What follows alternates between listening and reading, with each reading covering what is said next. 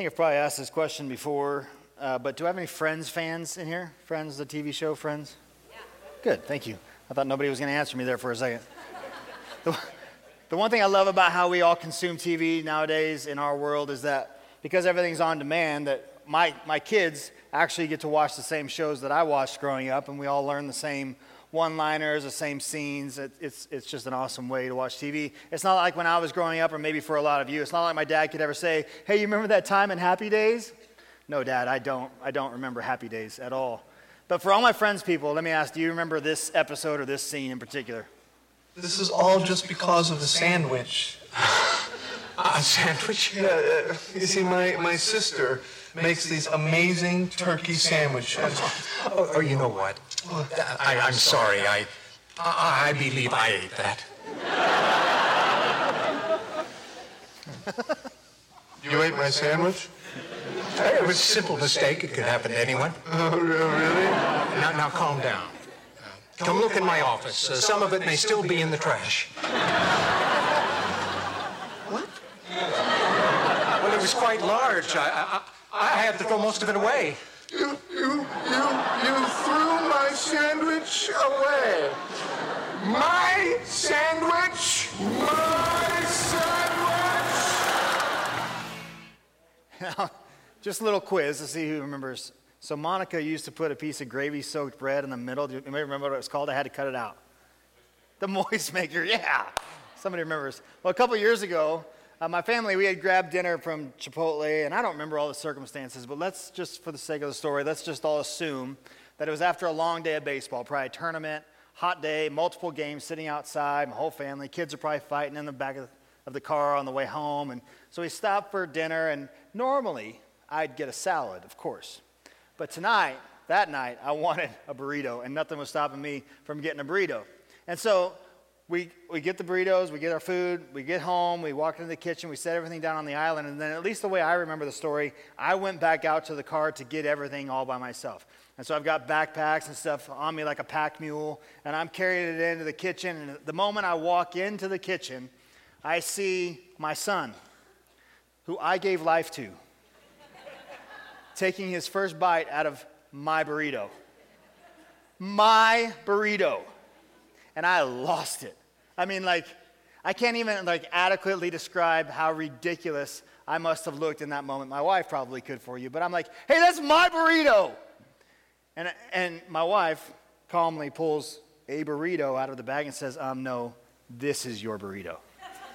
And so what's funny, what's awesome is, from this point forward, anytime my family thinks I'm being a little bit ridiculous or getting a little bit too worked up about something, they just go, okay, my burrito. And I'm like, and then we all laugh, and it's fun, and I calm down, and it's great.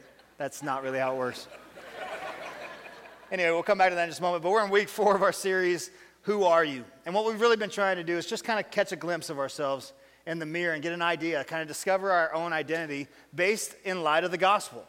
The gospel is this, that Jesus came into the world to save sinners like you and sinners like me. And he died on the cross as the complete and total payment for our violation of sin against a holy, perfect God, absorbing all of God's wrath, all of his wrath towards those who would choose to believe, and then was resurrected on the third day as proof of that complete and final payment. That's the gospel. That's kind of this overarching 30,000-foot look at the gospel. And then based on what we do with the truth of that gospel, we can begin to see who we are.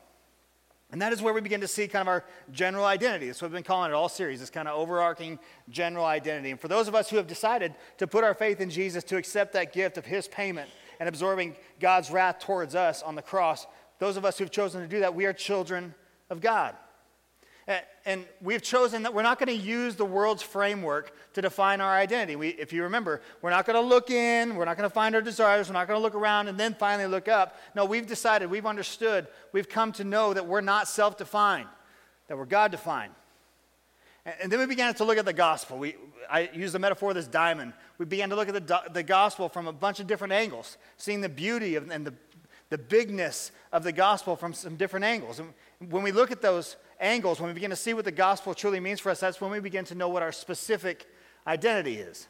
What the gospel truly does for us, what the gospel begins to say about who we are. And this is what the past few weeks have been about. After we put our faith in Jesus, asking him to be the forgiver of our sins and the leader of our life, week 2 was you are justified.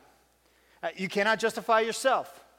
It's not by your own works. It's not by your bloodlines or your lineage. It doesn't matter that your mommy and daddy were Christians. It doesn't matter that you used to do this and now you don't. Those are not the things that matter. It's Jesus that justifies us by his blood and nothing else.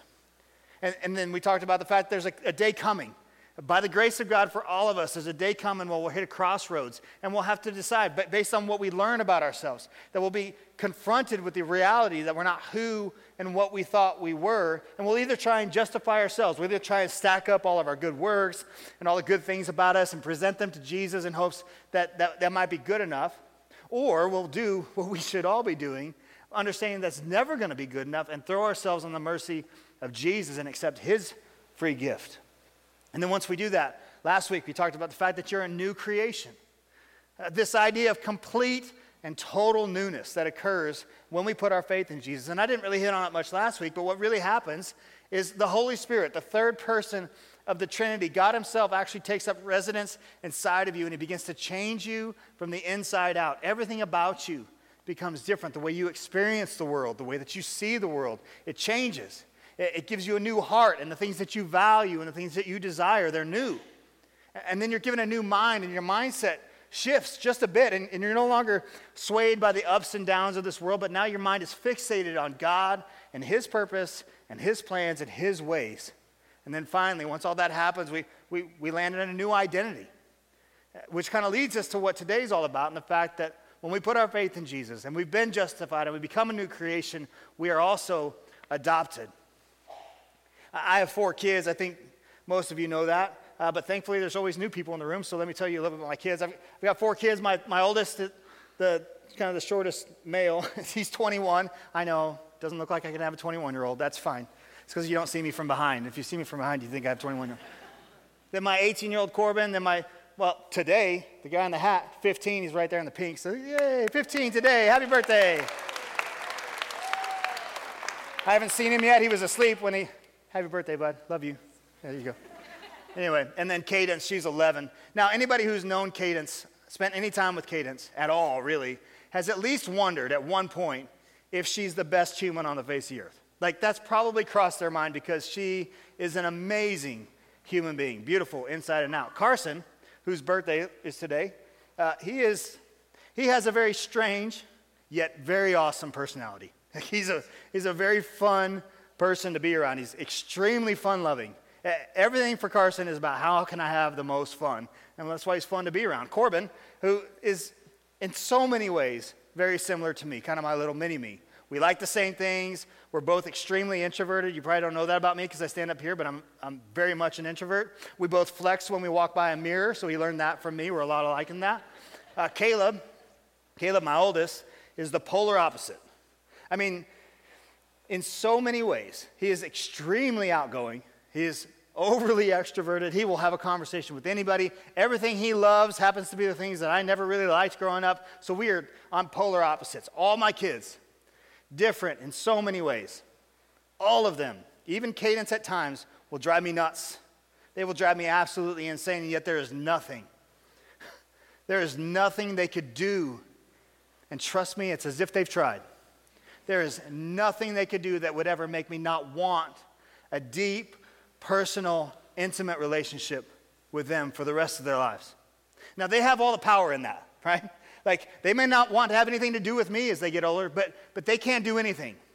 And I've even tried to imagine different things, and they can't do anything that would kill my desire for closeness and intimacy with them. And now Jesus in Matthew 7, I think he's trying to draw my attention to something. I think he's trying to draw my attention to the fact that there's something in that thought for me, that there's something in that thought for all of us when he says this. If you then, who are evil, we're terrible, right? We're not great parents. We mess it up all the time. Know how to give good gifts to your children, have a desire to be with your children, have a desire to love and have intimacy with your children. How much more will your Father who is in heaven give good things to those who ask him? Here's my confession. I shouldn't even really have to make it. My family's in the room. They can tell you, as a parent, I'm human. Any other human parents in the room? Yeah. For those of you that are parents, anyone ever inconsistent or selfish? Why are y'all looking at me like I'm the only one? Raise your hands. Come on. Anyone ever over-discipline or under-discipline? Anyone ever snap and say something ridiculous? Like, my burrito. See, what Jesus is actually saying right here is that out of the gate, he's telling us, you know, you try, but you're kind of evil. Like, you're not good moms and dads. You're kind of inconsistent. You snap and you blow up and you say dumb things. And if you could ever sit back and actually see what you said and listen to yourself, you'd actually be kind of embarrassed. But if you have an urge to do well, if you have an urge to love your kids well, Jesus is trying to draw your attention to that. Even when you, with your kids the way that they are and you the way that you are, and yet you still know that you want to be with them. You want to love them. You want to treat them the best that you can. You want to have relationship and deep intimacy with them for the rest of their lives. How much more? How much more does your Heavenly Father want that with you? How much more does He long to be with you, have an intimate relationship with you, so that there's no distance, that there's only nearness with Him? Jesus is saying, look, hey, I get that you have that impulse, that you have the impulse to know and love your children and to not have distance with them and to not have secrets with them, but you, as inconsistent as you are at pulling that off, imagine your Heavenly Father, who is nothing but consistent. Your Heavenly Father who is love. It's not just something He has, it's who He is. And He ferociously is committed to knowing you and pursuing you and to having deep, committed, intimate relationship with you. So that's the truth, but yes, so many of us, a follower of Jesus or not, our experience of God looks nothing like that. Either for you, that isn't your story. You didn't have parents that expressed that desire. You didn't have parents that had any real desire to have that type of relationship with you, and so you have no framework for that kind of love and that kind of understanding. Or maybe for a lot of you, you did have parents that loved you. You did have parents that claimed there was nothing that you could do that would make them not want to have a relationship with you. But that all changed when you told them. They said that there was nothing you could ever do to sever that, but that all changed when they found out. And so your view of God and His reaction to you mirrors theirs. They said they'd love me. They said they always want relationship with me until they heard. They said there was nothing I could ever do until they found out. And God, I mean, He knows everything, right? Which means He knows about this. And does He love me? I mean, sure, He might love me, but I'm quite positive He wants nothing to do with me. And thankfully, that's just not the truth. Regardless of our story, that couldn't be any further from the truth. Let me try and show you what I mean. We looked at this verse actually in week 1. This is a letter that Paul wrote to the church in Rome. He says this, "For those who are led by the Spirit of God are the children of God. The Spirit you received does not make you slaves so that you live in fear again. Rather, the Spirit you received brought about your adoption to sonship. And we cry by Him, Abba, Father. The Spirit Himself testifies with our spirit that we are God's children." So the first part of this passage, as we kind of think about what it means to be a child of God, for those of us that have placed our faith in Jesus, is that you no longer have. You used to have, but you no longer have a spirit of slavery which leads to fear. What we're seeing the Apostle Paul unpack here in the gospel here is that we were once enslaved, and that enslavement led us to have fear. We were enslaved by anything that we trusted in for our salvation, our identity, for our fullness of life that was actually unable to give it to us, that was actually unable to stand up against the weight of it. And I think there's three of them, at least three of them that we're going to talk about today. So where do we go to find salvation, to make sense of life, to fill that void that we feel when we feel empty? Well, the first place is self. And I know we've hit on this over and over and over again in this series. But this idea that we have to fix it, this idea that we have to make it right. And historically, for all of us, that's looked like self-righteousness, self-pity, and self-sufficiency. Self-righteousness, this idea of, again, back to the justification week, I'm great, man. At least I'm not like him. At least I'm not as bad as her. I'm a better mom, or I'm a better dad than they are. It's this idea of self-justification. It's puffing yourself up. It's looking at all your good works and using that as a way to justify yourself before God. And then there's self-pity. Self-pity is this idea that you can't see any goodness in yourself at all. Every time you look in the mirror, all you see is something terrible and gross. And then there's self-sufficiency. Self-sufficiency is really just the low-key belief that you have that you're God. I know you would never say that. I can't imagine actually anyone saying that out loud, but that's self-sufficiency. Now that's what's historically been looked at and thought of as the way that we try and find salvation. But at the modern moment, kind of we've talked about this earlier, in our day today, they're actually calling it, sociologists are actually calling it expressive individualism. And this brings us back to an idea that we've mentioned multiple times, this idea that we've discussed, that to find yourself, you have to look within yourself. That you've got to take the journey inward, and that's exactly what's happening. That's what's happening in our culture. It's what our kids are being pushed towards. It's what we're constantly being drawn to as a culture. That I need to go in and I need to find my deepest desires and make those desires who I actually am. But you know this, because I know this. Our desires are constantly shifting. And those shifting desires constantly competing with each other, that's what makes you a slave. You're a slave to fear in that moment. How exhausting. How exhausting to feel like you have to completely reinvent yourself every couple of years. To have nothing external, nothing outside of yourself helping you understand who and what you are. To constantly ebb and flow to your ever-changing desires, which if you're honest with yourself, that whole idea is making you kind of miserable. So it's this idea that to find salvation, we have to look inside ourselves. That brings enslavement, which leads to fear. And if that's not it, then others. We look to others, and man, how often do we look to others to fix what's wrong with us? So many of us looking to our spouses to be the ones to fix all that's broken inside of them, placing a pressure on them to be something that they were never meant to be, something that they have zero capacity to actually be, and we can't figure out why this just isn't working out. It's an impossible pressure to put on somebody. It's an impossible pressure to put on a spouse or a group of friends or anybody outside of yourself for others to be the one to make you happy, to help you find peace, to help you find joy and fulfillment. It makes you a slave. And it makes you a slave because what if they don't love you? It makes you a slave because if you're looking to them to help you find fulfillment and joy and peace, but they don't like you or want to be around you, what if they reject you? You become a slave to that fear. And the third thing is religion. And I actually really hate that word has become what it's become for us in our culture today, but it's this idea of outside-in rule following, kind of tipping the scales in my favor so that the good outweighs the bad, so that it can make me a good person so that I can possibly get into heaven if there actually is one. There's a great story I've heard about the author C.S. Lewis. C.S. Lewis wrote the Chronicles of Narnia. He was a Christian author way back in the day. I don't know if the story's true, but it's good. I looked for it. I couldn't find it, but I like it anyway. Here's a story.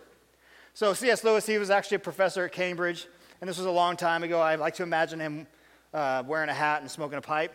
I don't know if he was, but that's how I'm imagining the story. You can imagine it with me. So he's walking through the halls of Cambridge. He's got his pipe. They didn't know anything about secondhand smoke back then, so it's fine. They're okay. And so he's smoking his pipe.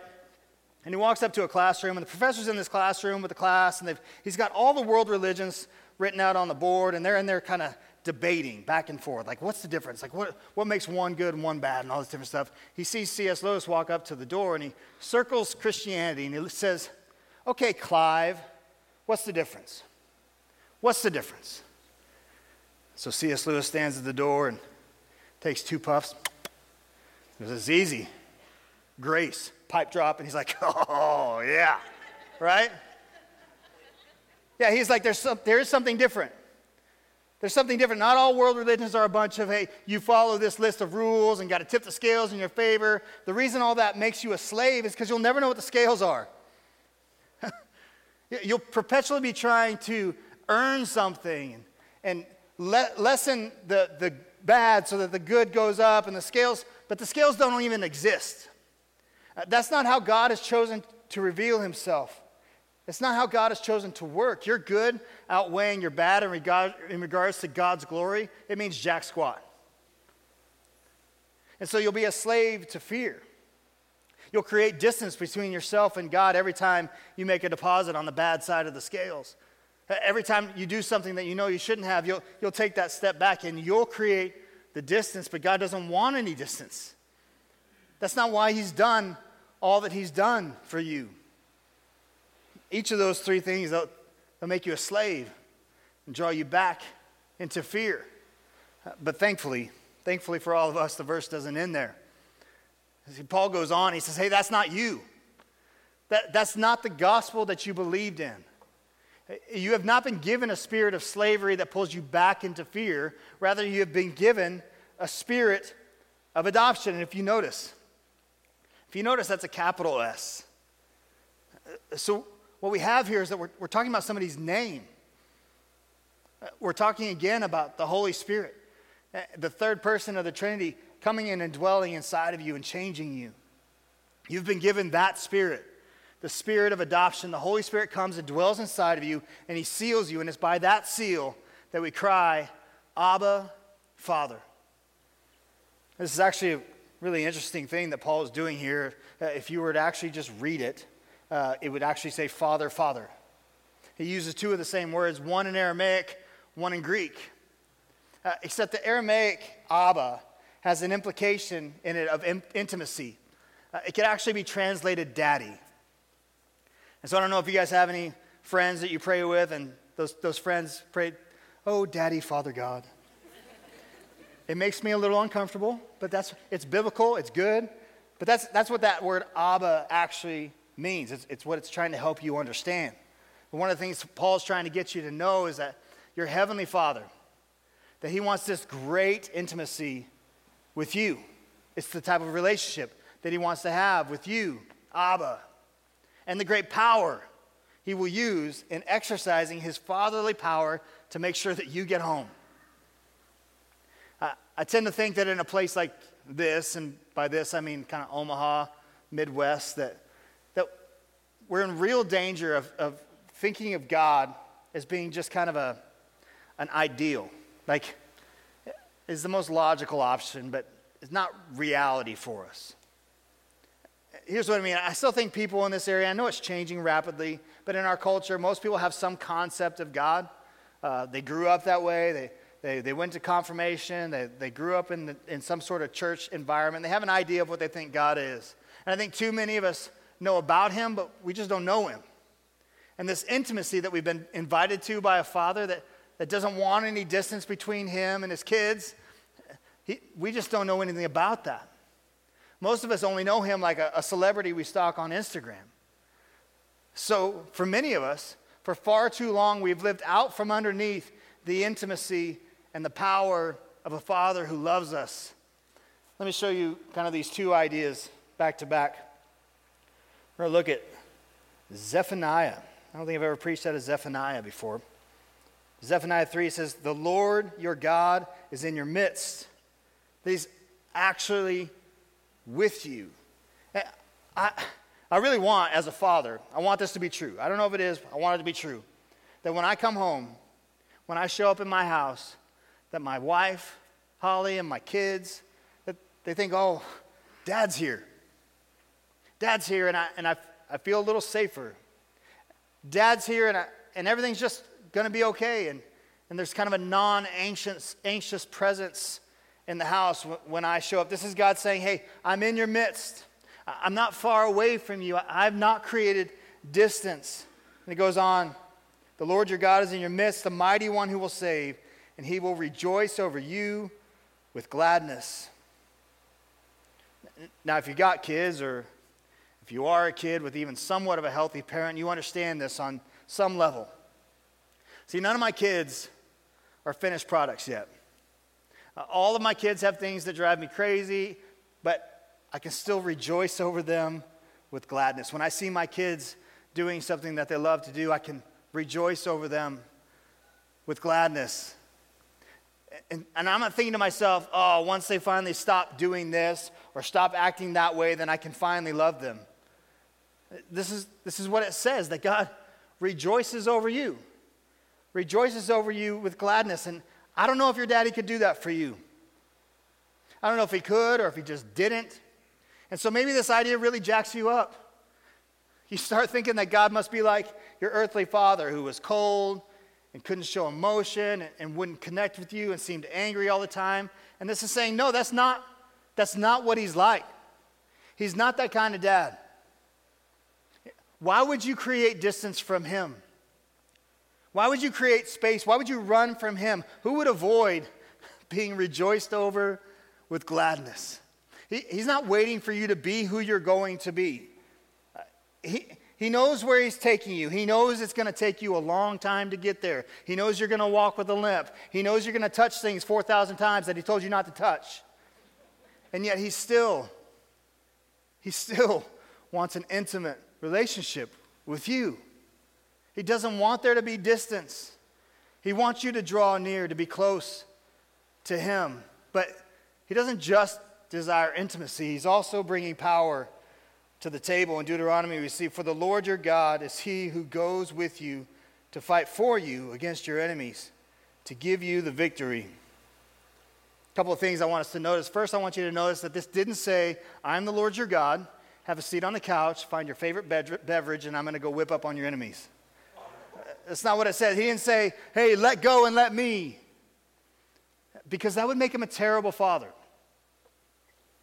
Now, what he's saying is, because he's an all-powerful father, he says, I'm coming with you. I'm coming with you, and I got you. So if Abba carries this intimate daddy kind of idea, then this other Greek word, it carries this idea of strong and powerful God. I don't know if the young ones do this today, but I know we did in my generation. Today it probably hurt people's feelings or something, but we used to say, you know how strong my dad is? My dad could totally beat up your dad. Right? Are you serious? Have you seen my dad? Why would I be anxious about that? Have you seen my dad's arms? I mean, my kids say that. I don't know about your kids. My kids say that. Do you know how wealthy my dad is? Why would this even bother me? So you have this father, this idea of a father who is constantly moving towards you, who is constantly pursuing you, who constantly wants to rejoice over you, whose desire is to just be with you, for you to rest and to sit with him in closeness, and in the quietness of his love, establish peace.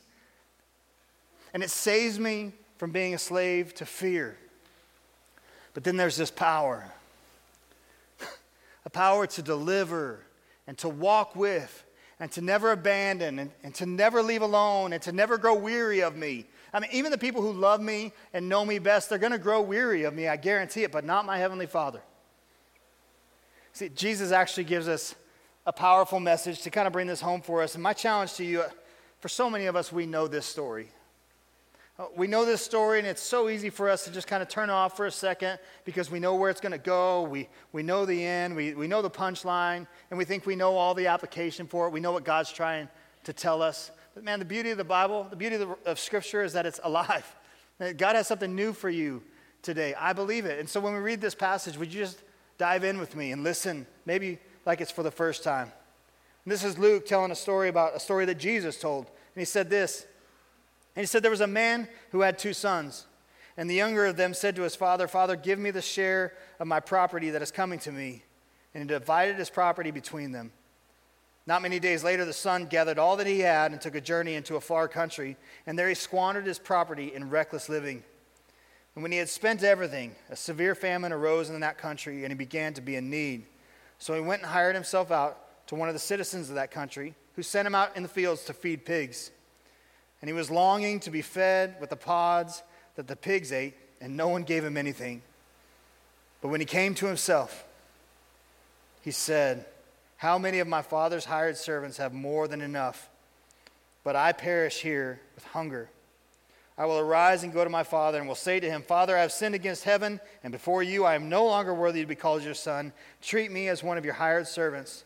And he arose and came to his father. But while he was still a long way off, his father saw him and felt compassion and ran and embraced him and kissed him.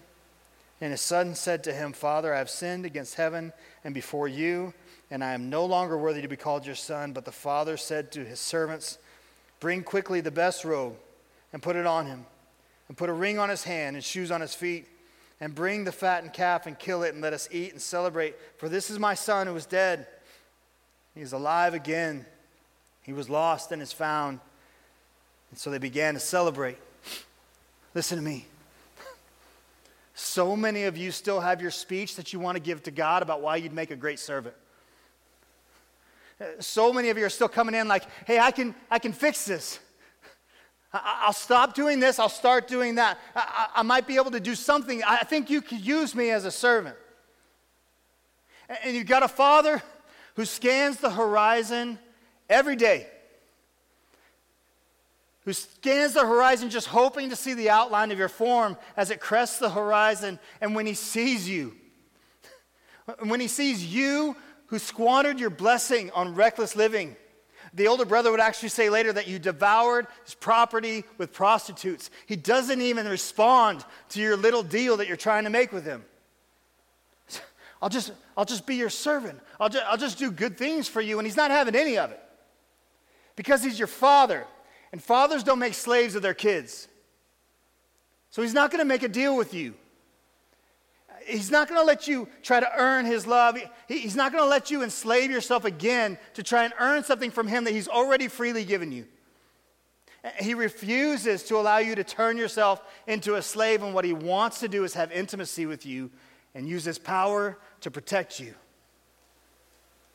And this idea is nearly impossible for us to believe, why I believe Paul ended his little argument back in Romans. He ended it like this. He said, the Spirit of God testifies to our spirit that we actually are children of God. Some of you are thinking to yourself, hey, I put my faith in Jesus. I've done that, and it's great that I'm adopted and all, but I'll tell you what, I don't feel nearness. I don't feel any closeness or intimacy. And so what does it actually look like? How do I live this out? And so I think for you to begin to possibly even experience any of this closeness, I've got one thing. It's really powerful. You should write it down. Talk to him.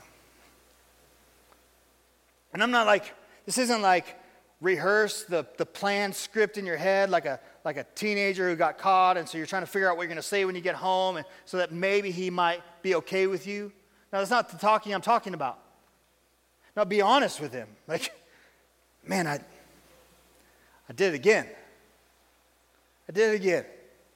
I'm sorry. Or honest, like, God, I'm really pissed. I don't know why you allowed it to happen this way. Just tell him. Maybe try, God, I'm really thankful. I'm thankful that I have a family that loves me and that I love. And maybe we talk to him in that way. And let me just tell you, I can promise you that as you talk to him, it will be you drawing near to him. He didn't go anywhere. Every ounce of distance we feel from him is not because he took a step back, it's because we took a step back. And so every time we take the time to speak with him, to be honest with him, to not try and hide anything from him, to not try and be something that we're not, we're taking a step towards him. And so here's the offer that kind of echoes within the doctrine of adoption. Won't you come home? The invitation is just to simply come home. Maybe for some of you, you've never come home at all. I've been in this game long enough to know that for a lot of us, our whole understanding of what it means to be in a relationship with God is to try and tip the scales in our favor.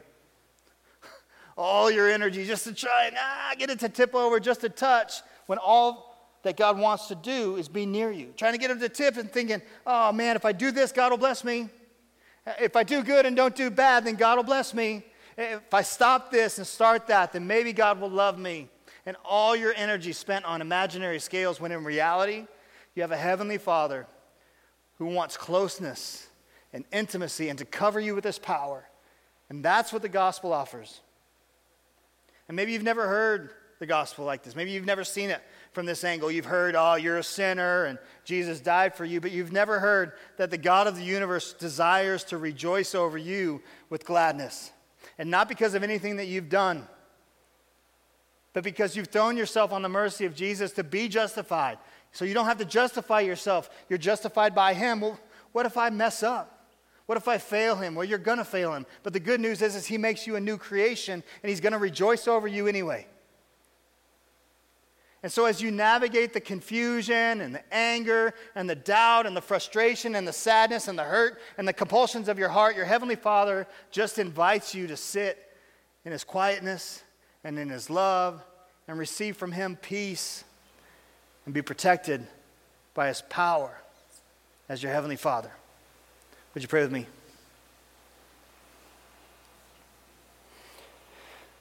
For those of us in the room who've never accepted that free gift, we've never experienced the love of a father like that. And I just want you to know that in a moment, in a heartbeat today, everything can be different for you. That's simply by acknowledging the fact that maybe you're beginning to believe that God does love you. And because of that love, you're compelled to pray this prayer. Just say, Jesus, I know I'm a sinner. Jesus, I know I'm a sinner, and I need you to be my Savior. Would you be my Savior and the leader of my life? God, I thank you for these truths today that I think are so big that we may not even really have the capacity to fully understand the love with which you have for us. What we have is a messed up earthly idea of what that looks like, even in the best scenarios. God, we're so grateful. Would you help us to know what it means to take steps towards you, to not run and hide when we mess up, but to turn towards you and honestly speak with you and to tell you in hopes that we might grow our relationship with you. Lord, we love you. I pray all these things in your name. Amen.